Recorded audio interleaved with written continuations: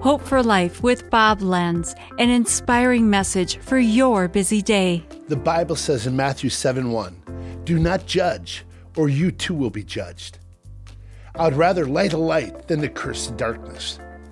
I spend most of my time seeing the faults in others instead of pursuing and worshiping God.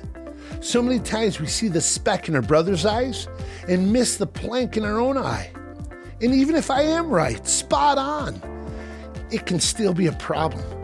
Do I spend as much time in prayer for them as I do discussing it with others? Ouch. Sometimes I'm a spiritual hypocrite, trying to fix others and not worshiping God and growing in holiness myself. Many times I can become critical and become harmful to the body of Christ instead of a wise helper. I desire to be a critical thinker, but never have a critical spirit or be a critical person. I want to stop judging, condemning, exposing, and instead start worshiping God and loving others. This has been Hope for Life with Bob Lenz. Discover more at lifepromotions.org.